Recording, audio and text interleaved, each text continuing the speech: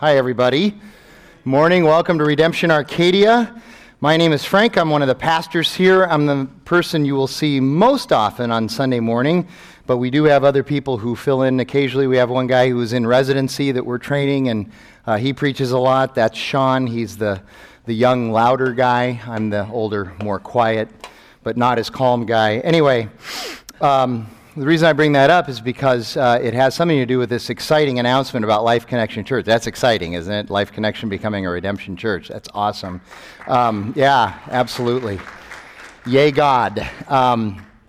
But as I've gotten to know Aaron over the last couple of years, one of the reasons I'm excited is because Aaron's part of this package. He is just a wonderful guy. And I can't wait for you guys to get to know him. Not that he'll spend a lot of time over here. He has his own church to lead. But I was first in line to get him to commit to preaching here once the announcement was made. And so I believe that the date we settled on will be the first day of Advent, the first Sunday of Advent. He'll be here preaching at Arcadia. So I can't wait for the rest of you who don't know him to meet him and get to know him. He's a wonderful guy. Wife, 5 kids. 5. All little. So, and he doesn't know if he's done yet either. So he's into church growth, man, I'm telling you. So, all right, turn to Romans chapter 6. That's where we are.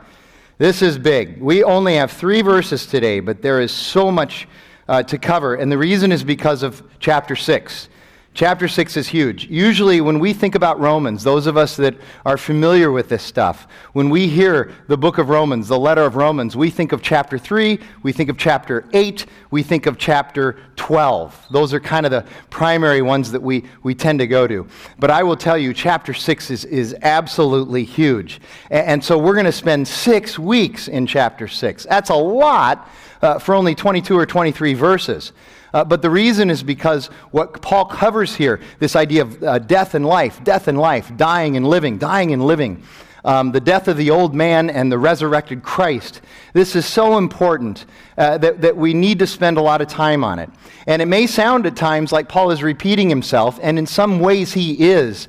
But very often what he's also doing is he's bringing a little bit of a nuance to what he's saying so that it's like, the prism. You just change it a little bit and you can see different truths in what Paul is trying to say. So that's why we're going to spend so much time. I would say this about Romans chapter 6. It is not the cream-filled center of Christianity, but rather it is the compressed core of Christianity. There is just so much here. And chapter 6, if you'll recall, is really written within the context of chapter 5, verses 20 and 21. So I want to repeat this again because we have to keep that in mind. Literary context, rhetorical context is so important. And here's what Paul says at the end of chapter 5, prior to what he says in 6. Now the law came in to increase the trespass.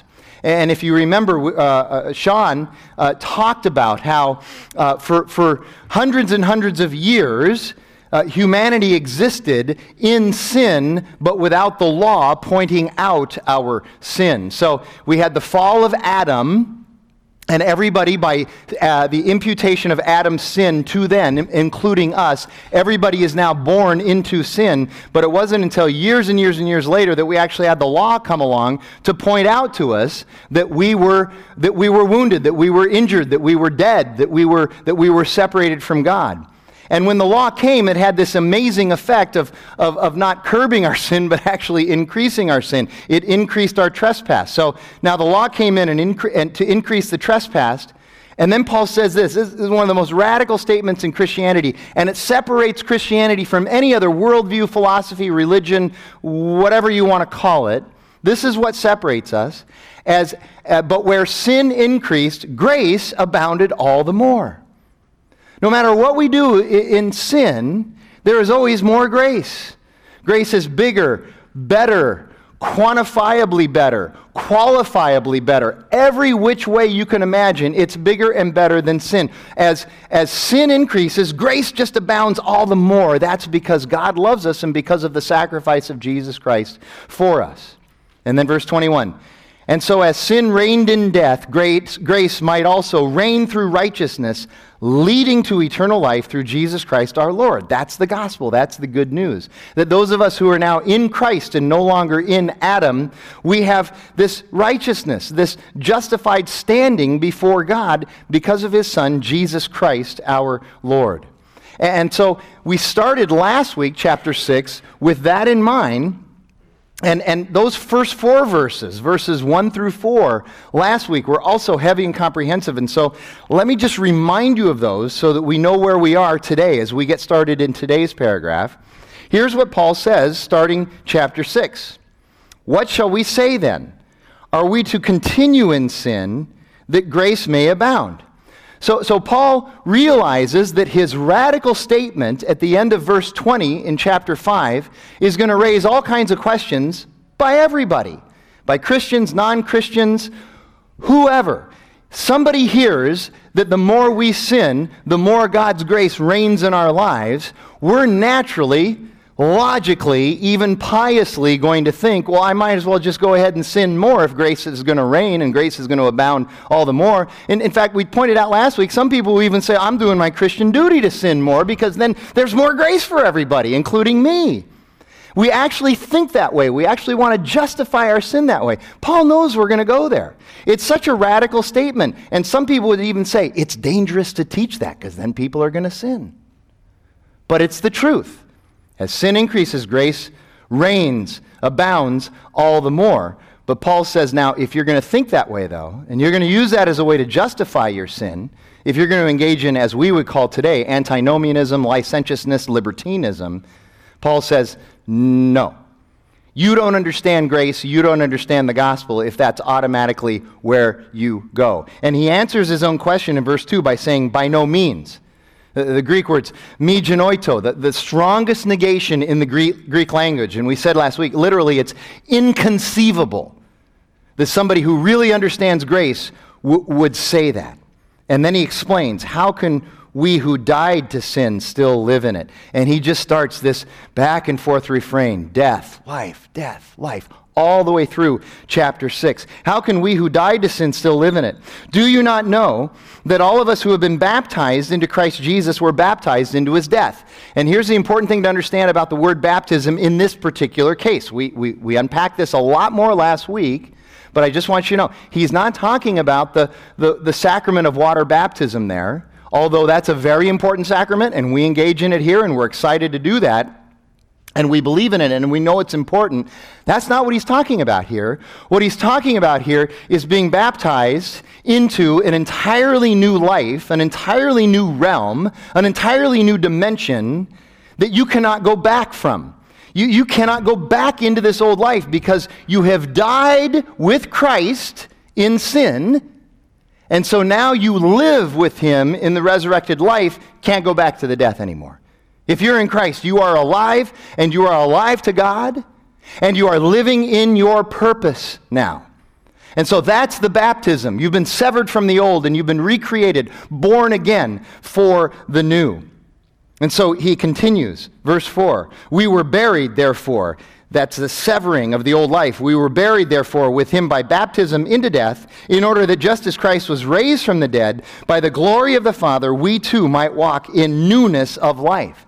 And so now, what he does for the next several verses, especially this next paragraph, and this next paragraph is verses 5 through 11, is he explains what this new life is, what it means to be in this new life, this unique life, this novel life, this life that by definition of that word newness, says that you can't have this life in any way, shape, or form apart from Jesus Christ in your life. No other life can have this newness of life unless it is in Christ, in his death and in his resurrection. And so this is the paragraph now that we look at, verses 5 through 11, over the next 2 weeks. And verse 5 kind of gives us the thesis statement of this paragraph. He says, we've died to Christ, we've been raised with him to new life also. And then verses 6 and 7 explain the death. And then verses 8 through 11, which are next week, explain the life. And so I just want to warn you today, right now, I understand that this is going to be some rough stuff today. because we're going to pound for 35 minutes on the death. We're going to pound on that, the old man, the body of sin. We're going to talk about that, what that looks like and what that means, and we're just going to pound on it. And then maybe the last 5 minutes we'll lift up and rejoice and celebrate the new life, okay? So it'll be a little imbalanced. But you're here already, so endure for this Sunday, because next Sunday it'll be 35 minutes of celebration in life and only 5 minutes of pounding on you about death, okay? So we'll reverse it next week. So you're getting the worst of it out of the way this week. But it's so important to lay this foundation that we have died with him, and what has died, and how does that work? So important to lay that foundation, because you can't have a resurrection without first having death. The death must precede it. And in this paragraph, Paul talks in such terms of absolutes, polarities, and totalities.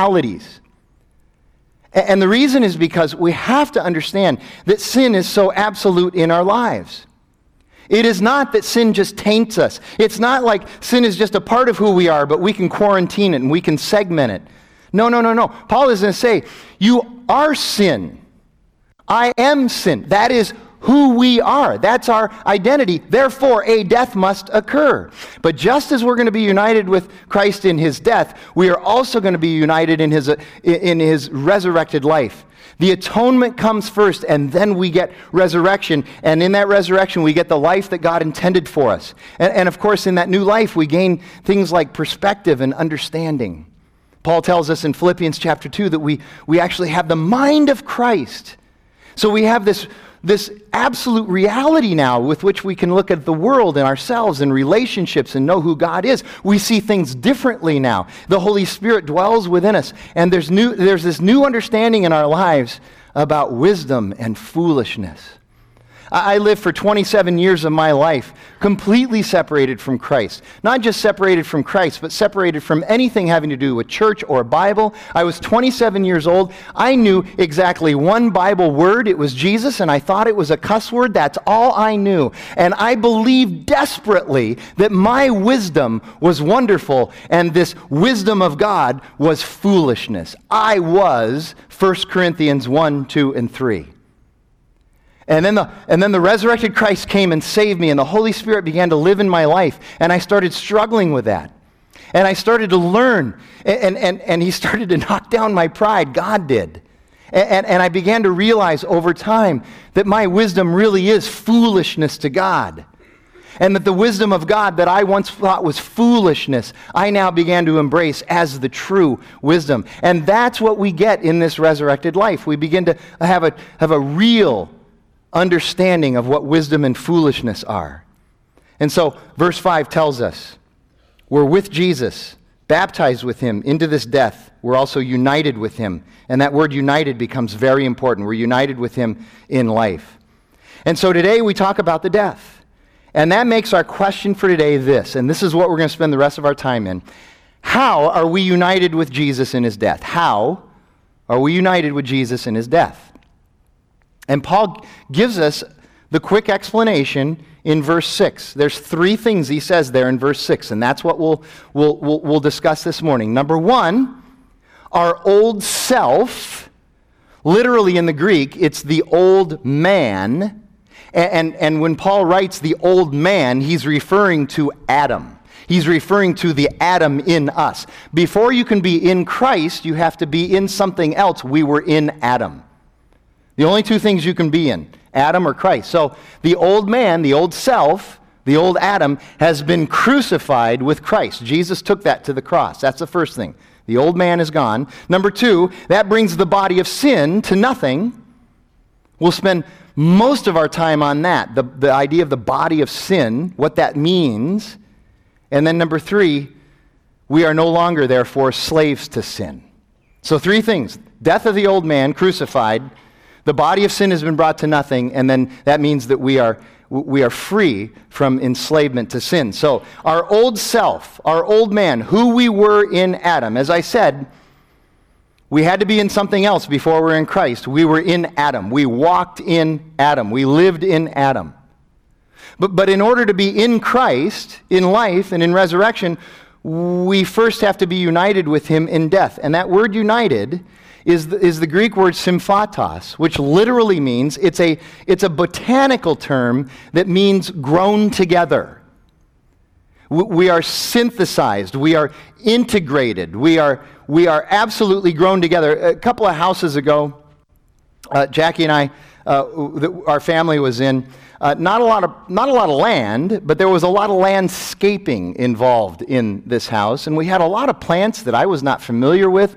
When I was growing up, we had oleanders, and that was about it. But this house had everything, plants I'd never seen before, and there were a lot of them, and a lot of these plants would actually grow together, and I'd be out there trying to do yard work and everything, and I was always fascinated when these plants would start to grow together, how strong they were when they grew together, number one, but number two, how it was almost impossible to determine where one plant started and where the other plant ended. They were synthesized. They were grown together. They were completely integrated. Well, the life of a Christ follower is also about integration. What we also need to know is that the life in Adam is also about integration. And this is a challenge to us, especially in the 20th, I say 20th because I lived in that century as well, but also in the 21st century. This is a challenge to us today because we have been taught and we believe that we can live lives of segmentation, that we can segment our different selves, our different lives out.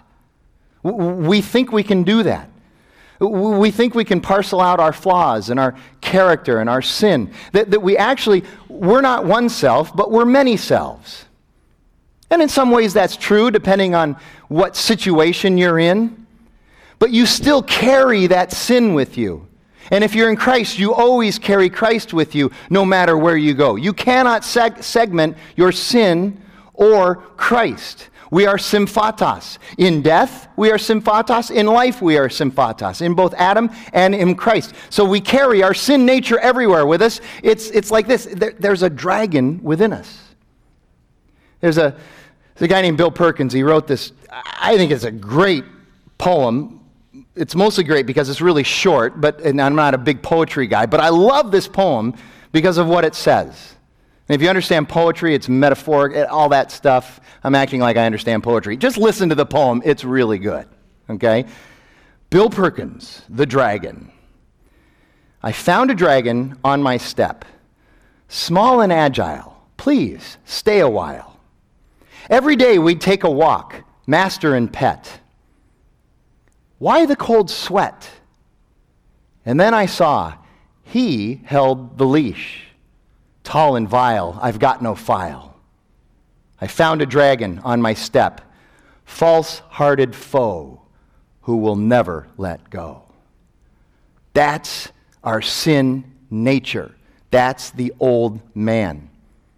And it's not even that there is a dragon within us, it's that we are the dragon. That's who we are.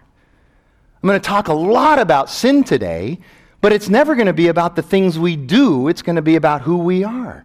Because who we are emanates, what we do emanates from who we are. And James understands this too. In James chapter 1, he writes this, and he's saying the exact same thing. Chapter 1, verses 13 through 15, he says, "Let no one say when he is tempted, I am being tempted by God."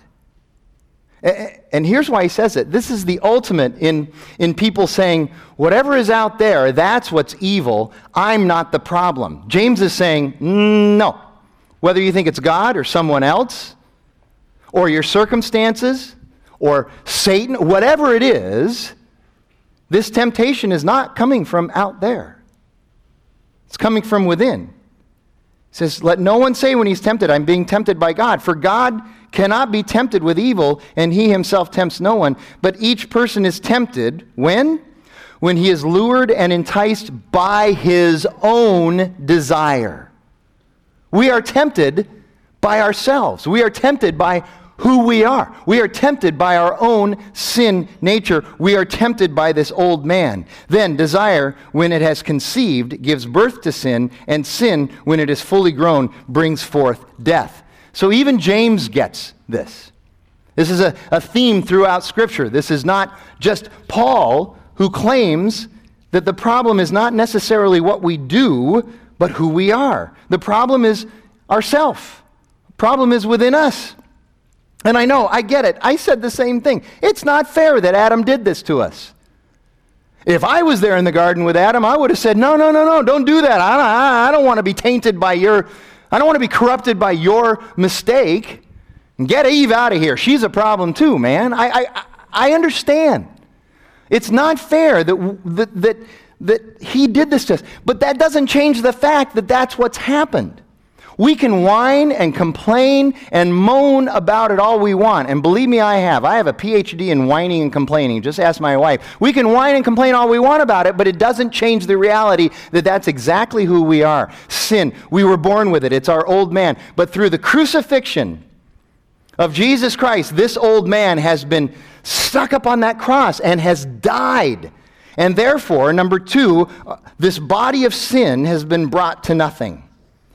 The body of sin in verse 6 refers to the absolute rule, the absolute reign that sin has over our lives because of Adam's original sin in us. And again, I know the argument. I have the same arguments years ago. But wait. I'm not a bad person. I do good things, therefore I must be a good person. I know that way of thinking. I get it. I wrote the check for the donation. I helped somebody. I gave up my Saturday morning. Whatever it is, I do good things. I'm a good person. I let somebody take cuts in front of me on the 101, whatever it is. That'll get me into heaven. I'm a good person because of that. And I know this is so hard to get our arms around us. The problem is that most of us think that there are two kinds of people in the world. Good people and bad people. And of course we think, well, I'm one of the good people. That's called the self-serving bias. We just automatically put us in the good category, and all the bad people then we have to describe this way. Well, they're the serial killers and the tyrants and the rapists and people who go to Las Vegas on the weekend. Look at me, I'm in church on Sunday. I'm not in Las Vegas. I'm a good person. Now, we're right that there are two categories, good and bad, but we're wrong about who's in those categories. There's only one person in the good category, and that's Jesus. The bad category is all of us, everyone else. And the fact is that when you and I do good things apart from God, it's not good in God's eyes if it's apart from God, because he knows our hearts and he knows why, in fact, we're doing those things. When we do those things, it's us trying to be our own savior. I'm a good person, look what I did, therefore I deserve to go to heaven. That's you with a Messiah complex. That's me with a Messiah complex. That's us saying, I'm going to be my own savior. It's us trying to spruce up our reputation. Can't have a resume anymore without all kinds of volunteer work on it. It's us practicing image management. It's us being able to say that we're a good person by what we do. But we need to remember, Scripture tells us no one is good except God.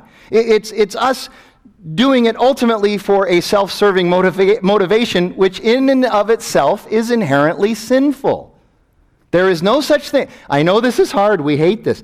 There is no such thing as a purely altruistic act apart from Jesus Christ in our lives. That's not me talking. That's God. That's what he says in his word. And we either believe it or we don't.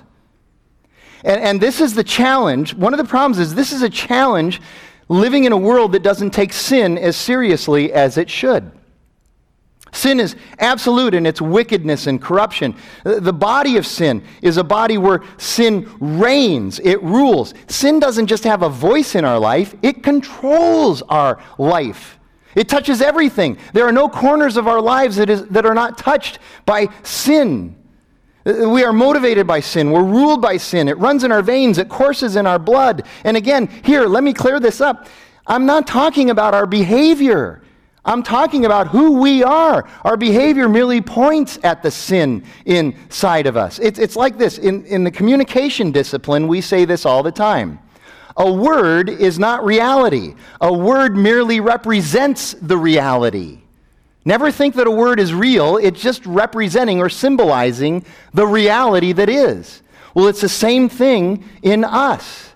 Our behavior, and I know, our behavior is bad, offensive, it hurts people. I'm not denying that. What I'm saying, though, is that the sin is deeper than our behavior. The sin is us. It's the old man. It's our old Adamic selves. And we have to get our arms around that because Sean said it 2 weeks ago. Sin is our DNA. That's essentially what it is. It's our DNA. Now, I'm going to enter a time now where I'm going to explain some stuff, and this is going to be rugged for the next 10 or 12 minutes, I can tell you. And the way this came together, I was not sure I wanted to present it. I also knew that I would probably end up after the sermon just go in the back room or the basement and hide from everybody because I didn't want to hear about it, because this is rough stuff. But the way it came together, and then I checked it out with people I trust who understand these things. I said, this is what I'm going to say. And they said, yep, that's right. Probably because I'm saying it and they aren't. But yep, it's right. It needs to be said. It's hard stuff. Okay, so just be prepared for this. We're going to talk about what the sin nature looks like and how it sometimes gets manifested and how we try to cover it up. Years ago, I'm in the communication discipline like I'm in theology. Years ago, it became a paradigm, a way to work on conflict resolution, and sometimes even in counseling and therapy and psychology, that kind of thing, but certainly in conflict resolution, it became the paradigm to sit down with a person and say, listen, you are a wonderful, wonderful person. You're a good person. You're a respectable person. You're a person of good morals and good character. You are wonderful. But your behavior is a problem. We said what we need to do is we need to separate a person's behavior from who they are. Right? We've been doing this for decades now.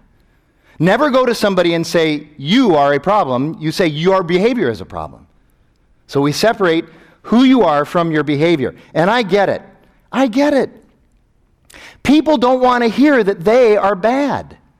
It's a little easier to hear that their behavior may not be so wonderful, but that they're wonderful, good people. So they don't want to hear that their behavior is bad. They don't want to hear about the dragon that's inside of them.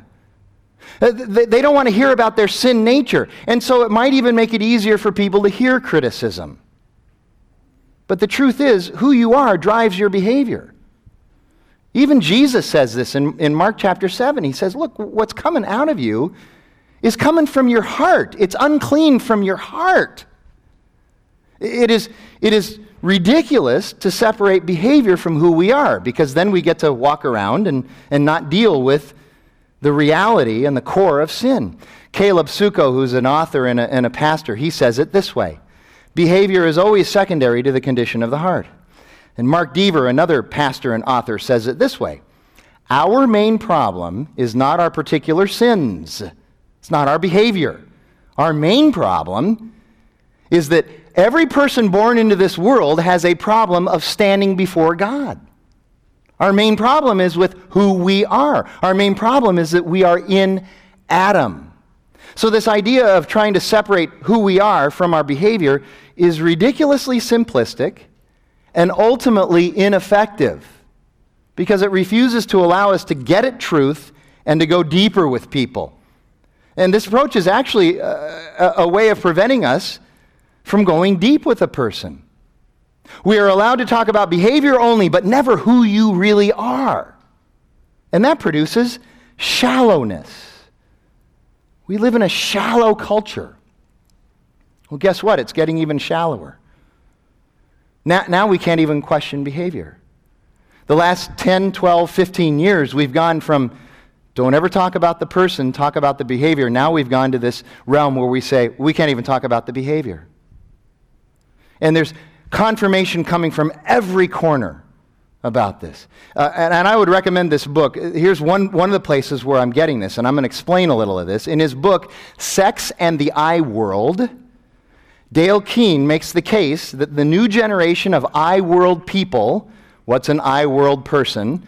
It's all of us, and it's a double entendre. I World meaning me, me, me, me, me, me, me, bunch of me monsters, I, me, I. But it's also been driven by the fact that we live in this digital technology world, that all communication has been digitized, and it's faster, and we have social media. So The I world is also a reference to Apple and what they've done.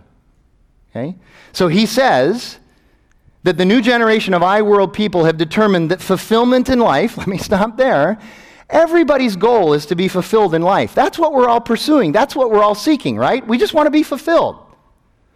Well, people in the I world generation have determined that fulfillment in life comes from freedom from three things.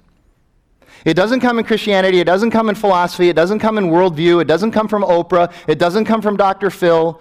It comes from trying to achieve freedom from these three things, and here they are. Number one, freedom from nature.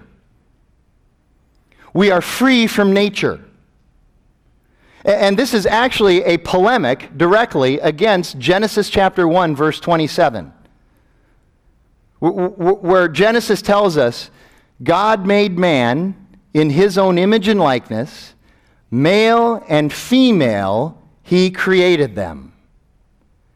And the I world generation looks at that and says, balderdash. I am not restricted by physiology, neurology, or biology. I can be whoever I want. And so our culture is moving towards a culture of androgyny and genderlessness, because we want to be free from nature. And that's manifested in other ways, but that's the best example that I can show you of that. So freedom from nature. Number two, freedom from authority. Because the only true authority in the world today is who? Me. And you. The only authority in my life is going to be me, my experience, my understanding, and that's it. I determine everything. So freedom from authority, freedom from the authority of God, freedom from the authority of a text, freedom from the authority of a philosophy or a worldview or a television show or whatever it is. Freedom from Rush, freedom from Bill O'Reilly, freedom from everything. Freedom from any kind of person or thing that sets themselves up as an authority. So freedom from authority. And then the third thing, freedom from want. Freedom from want. If I have a desire, it must be fulfilled. I have every right to expect that any desire I have, whatever it is, whatever my mind and heart can conjure, whatever it is, I have a right to have that desire, that want fulfilled, and the sooner the better. No matter what, nothing can get in the way. So we're trying to achieve fulfillment in freedom from three things: freedom from nature, freedom from authority, and freedom from want. And then Keene goes on to demonstrate that in the pursuit of these freedoms, taboos have been put in place that might obstruct the pursuit, and we are to never, therefore, engage in any of these taboos anywhere at any time. I won't give you all the taboos, because you only need to know one taboo to really get it. And here's the first taboo. One may not criticize someone else's life choices or behavior. This is how we've decided, apart from Christ, to deal with our sin nature, this body of sin. So now, it's not just that the mores of culture restrict us from talking about who a person is at their core. Now we can't even talk about their behavior. We're not allowed. That means we can't talk about anything. There's nothing to talk about. We are now the most shallow generation that has ever existed. You and I, all of us in this room, doesn't matter what your age is, we are shallow, which is so ironic, because we all walk around talking about how much we value relationship and transparency and authenticity and community. The reality is that we're just deceivers and liars, because we're sinners, deceiving ourselves. That's the body of sin, and it must be brought to nothing. Mark Driscoll's got a new book coming out in a couple of weeks, and there's been ways of reading pre-release chapters and stuff, and I've been reading it, and I think it's going to be a great book. What I've read so far has been awesome. Here's what he says in the book. One of the things he says: today, the only sin is to call something sin. The only sin. It's the only way you can be a sinner is to call something sin. So the only sin is to speak truth to other people. So just walk around lying. Here you go. What I'm doing right now, in the eyes of the world, is the worst possible sin anybody could engage in, and I deserve to go straight to hell. That's it. This is the world that we live in. That's our life today. And that's what Paul is trying to get at in these couple of verses.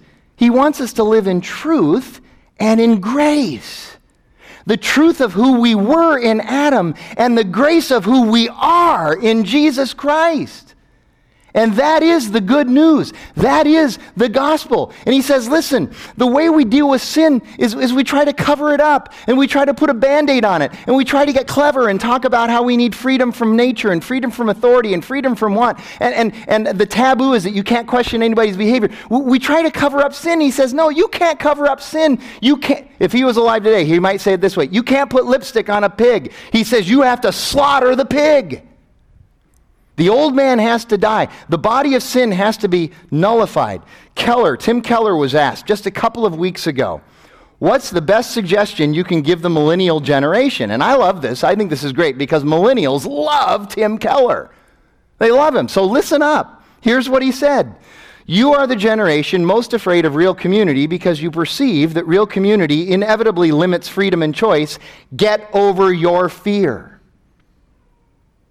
So here's what's resulting from the current mores of culture. We're getting shallower and shallower and shallower.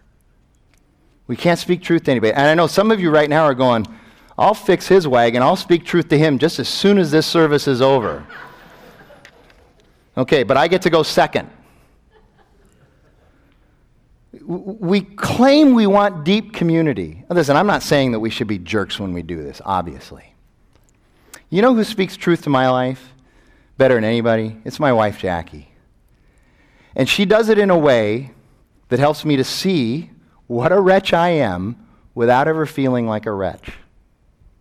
But thank God we have the kind of relationship where she can speak truth to me about who I really am. And it is funny because she rarely talks about my behavior. She talks about my nature. Because she knows if she can get that nature thing corrected, my behavior is going to follow. And she always does it with patience and grace because she's in Christ.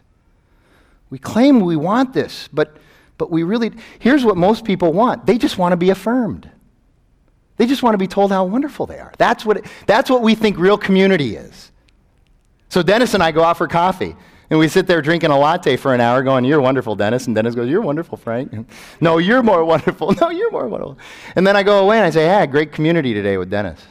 We're both wonderful.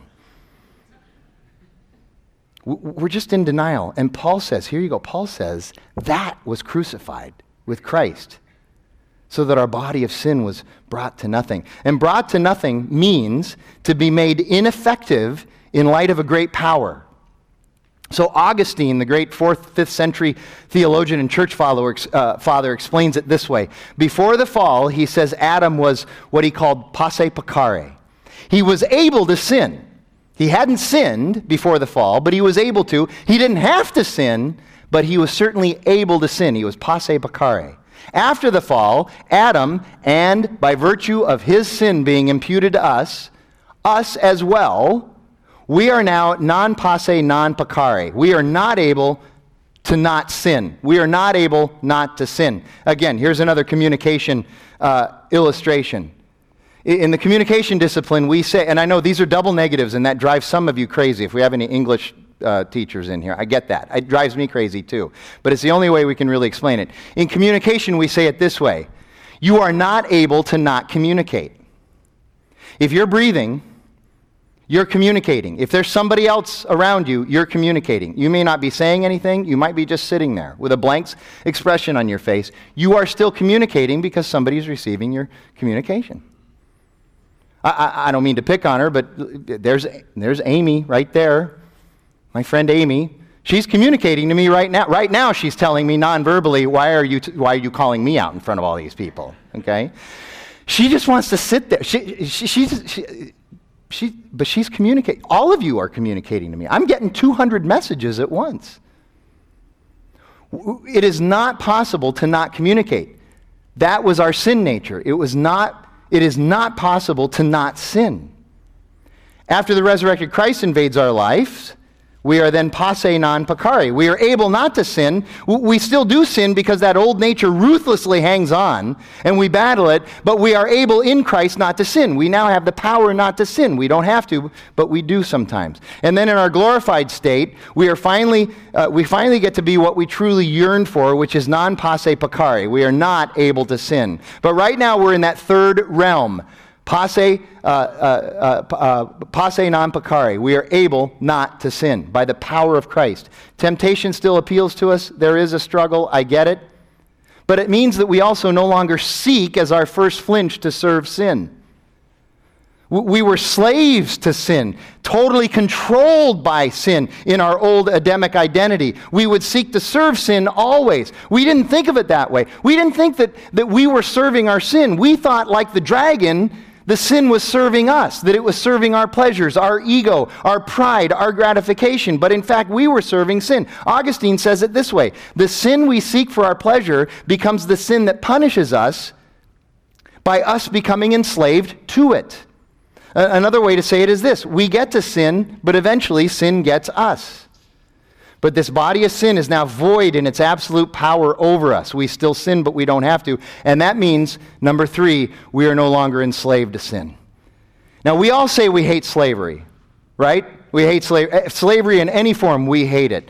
Yet the most insipid form of slavery, which is our very souls to sin, that's the one that I would argue we don't take seriously enough. But because we are united with Christ, not just in his death, but in his resurrection, we are no longer enslaved to sin. There has to be a death before there is a resurrection. It is impossible to be resurrected if a death has not occurred. And so Jesus bids every one of us, and if you're not in Christ today, you need to hear this. He bids us to come to him and die. Die first, and then live in his resurrection. We don't get the fluff and the muffins and the cupcakes of the resurrection without first getting the death, the crucifixion.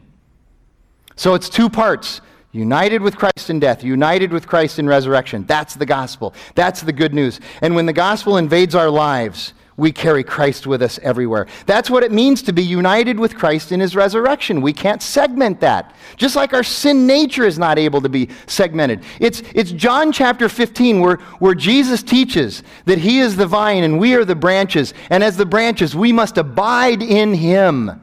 We are symphatos, abiding in him, united with him, synthesized with him, integrated with him. And Paul would say, once you're intertwined with Jesus, how could you go on sinning that grace might increase?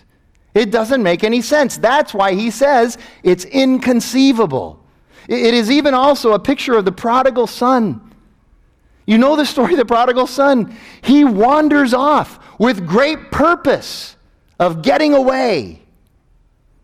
If we're in Christ, we can do that. But because we are symphatos, united with Christ, we wander away, but Christ does not wander away along with us. He's there when we turn around, waiting to greet us, waiting to have a party. And the only person who's upset is the older brother in our life, the moralistic, legalistic, religious person. That's what being united with Christ means. We died with him, we're raised with him, we live with him in newness of life. Romans 6:7, we have died with Christ, and so we are set free from sin. Galatians 3:27, for as many of you as were baptized into Christ have put on Christ, you are now clothed in Christ. It's Galatians 2:20.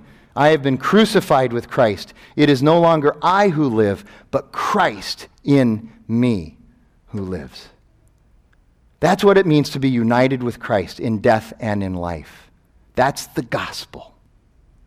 Let's pray together. Sean will come up and lead us into our time of response. God, we thank you that even when you challenge us, when you shred us by your word, that you put us back together again because we are united with you. So God, we thank you for that great gift. God, help us to understand that we can live for God. We can live for you because we've been united with you. We are synthesized with you. God, we ask that in Jesus' name. Amen.